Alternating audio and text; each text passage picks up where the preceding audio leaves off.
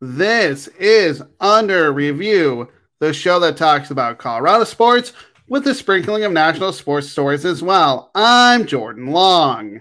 The Denver Broncos have started 0-2 to start the season. This is not what I expected as a Denver Broncos fan. I thought they would be 1-1 or at best case 2-0, but they're 0-2. As a Broncos fan, it's very frustrating. Look at the first two games. The Raiders game was a 1-point loss. Washington last week, I know there might have been, pass interference on the 2-point conversion, but they lost by 2 points.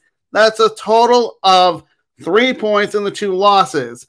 So you're looking at it, they could have won, but the fact of the matter is they're 0-2 with 2 losses by 3 points. We can sit here and blame the offense.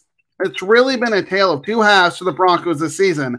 I'm talking about 2 halves in total. In the first half, they're outscoring opponents 34-24. So you're looking at the first half, they're outscoring opponents 34-24. And in fact, they have had leads in those 2 games going into halftime. In the second half, the offense isn't the same. It's mostly punts. Now, they don't make great halftime adjustments on both sides of the ball. They figure, hey, you know what? It's working, so let's keep at it. But it doesn't. Denver, if you look at the second half, has been outscored 28-15 in the second half. That is why they are 0-2. They can't finish games. People are pointing the finger at Sean Payton and the Broncos offense. The offense, though, shouldn't be blamed. Look at their stats. 16th in total yards, averaging 329.5 yards per game. Through the air, they're at 221.5 yards per game, 13th in the league. Running the football, and I was surprised that they were actually this good because it doesn't seem their run game is going. They're running the football at 108 yards per game, 14th in the league. Scoring-wise, 15th in the league, scoring 24.5 points per game. I'm going to repeat all these numbers. The offense is averaging 329.5 yards per game, 16th in the league. Through the air, they gain 221.5 yards per game, 13th in the league. Running the football, 14th in the league, averaging 108 yards per game, and they score 24.5 points per game, 15th in the league. I know it's early, but the offense isn't the main problem. The problem is, for Denver, is the defense. Now, the defensive coordinator is Vance Joseph. Denver hired Vance Joseph in the offseason. I thought this was a perplexing move. Vance Joseph had been the Broncos head coach before. Now, that's not why I thought they shouldn't hire him, but if you look at him as a head coach in Denver, it was from 2017 to 2018. His record was poor at 11 wins and 21 losses. That isn't the reason why it was a bad hire. Look at last year when he was the defensive coordinator for Arizona. Now, Arizona's defense wasn't good. They were 21st last year in total yards, allowing 348.9 yards per game, 24th in the league when opponents passed, permitting 230.3 yards per game. They were second to last in scoring. Team scored 26.4 points per game on the Arizona defense. I don't understand why Sean Payton thought this guy deserved the job. His first choice, though, was Vic Fangio. I get it. Fangio is a better defensive coordinator than Vance Joseph. Well, it came down to should Fangio go to Miami or go to Denver? Well, he decided to go to Miami. And by the way, the Dolphins are the Broncos' opponents this Sunday. The Broncos were stuck with their second choice in Vance Joseph. I expected the Broncos defense to be so much better than they are. And week 1, they didn't seem to put a lot of pressure on Raiders quarterback Jimmy Garoppolo. It really looked like his jersey was nice and clean with not many grass stains. They did better in week 2 against Washington. Denver sacked Washington's quarterback Sam Howell 4 times. Even so, the Broncos defense has been gashed. They're giving up way too many explosive plays.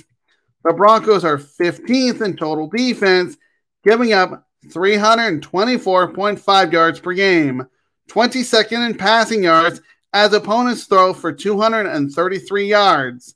Denver isn't stopping opponents from scoring, giving up 26 points per game, 23rd in the league. The only bright spot, though, I can say about this defense is stopping the run. Teams are having a difficult time running the football. Denver permits 91.5 yards per game on the ground, 11th in the league. Those are not great numbers. Again, 15th in total defense, giving up 324.5 yards per game, 22nd in passing yards as opponents throw for 233 yards. Again, scoring-wise, they're giving up 26 points per game. The Broncos know they need to improve on defense, and it starts with Vance Joseph. He's the one calling plays. I get it, and it's not time to panic since it's only 2 games into the season. The year isn't lost yet. I just don't like that the defense hasn't shown me much to stop teams, especially in the second half. That's where you win and lose ball games is in the second half, and they're not stopping opponents in the second half. If Denver keeps struggling on defense, depending on their record, Vance Joseph may have to go. Then again, it's no time to panic because it's 2 games into the year. There's still time to flip the season and for the defense to improve, but it has to start this Sunday against the Miami Dolphins. We're going to move on to college football here in the state of Colorado. There was one great game here in the state of Colorado last week. It was Colorado versus Colorado State for the Rocky Mountain Showdown. Now, this is a great game because I'm always looking forward to it because it's Colorado State versus Colorado. Now, for those of you that don't understand the Rocky Mountain Showdown, the University of Colorado is basically the big brother to Colorado State. Now, Colorado State is always looking to beat them. The reason why they're the big brothers, University of Colorado, is because they play in the Pac-12 conference, which is a Big 5 conference. Colorado State is not. They're in the Mountain West Conference. So if you look at that, they always want to beat the University of Colorado. That is Colorado State.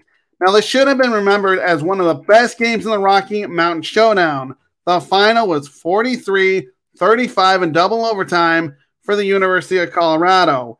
It might have been the best Rocky Mountain Showdown of all time. Well, it's remembered for something else. Colorado has a player, if you don't know this guy, learn his name. It's a player who plays both sides of the ball, Travis Hunter.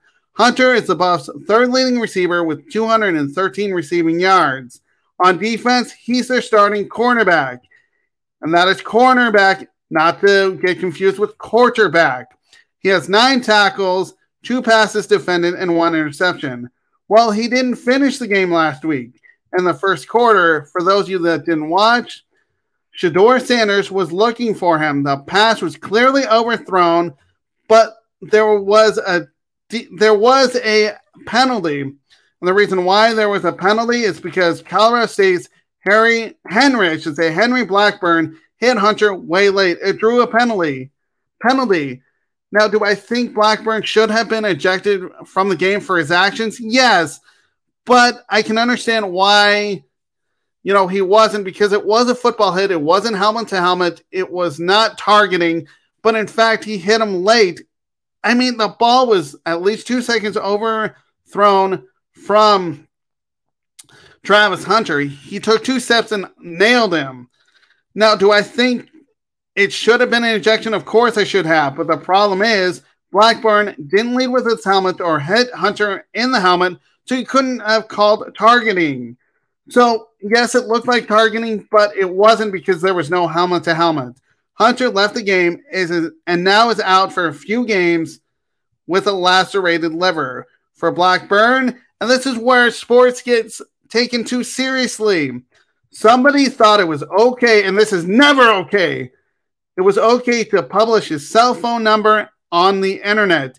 It was not only his cell phone number, but his mother's cell phone as well.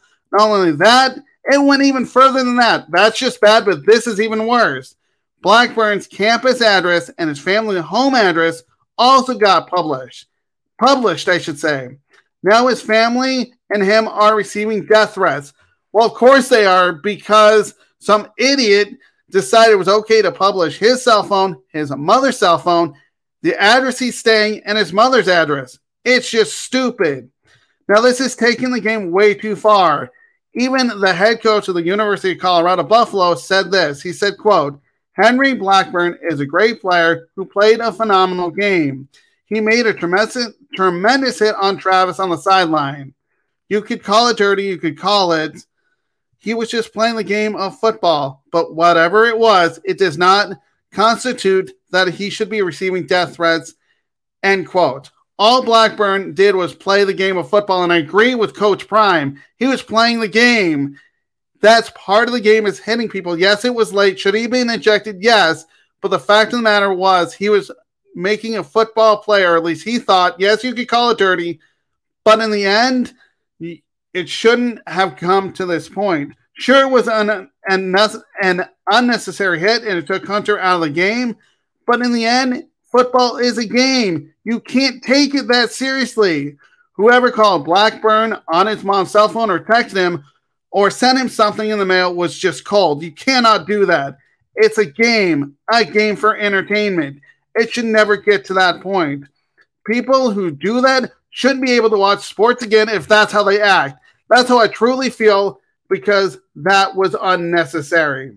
Now we're going to move on to my NFL picks of the week.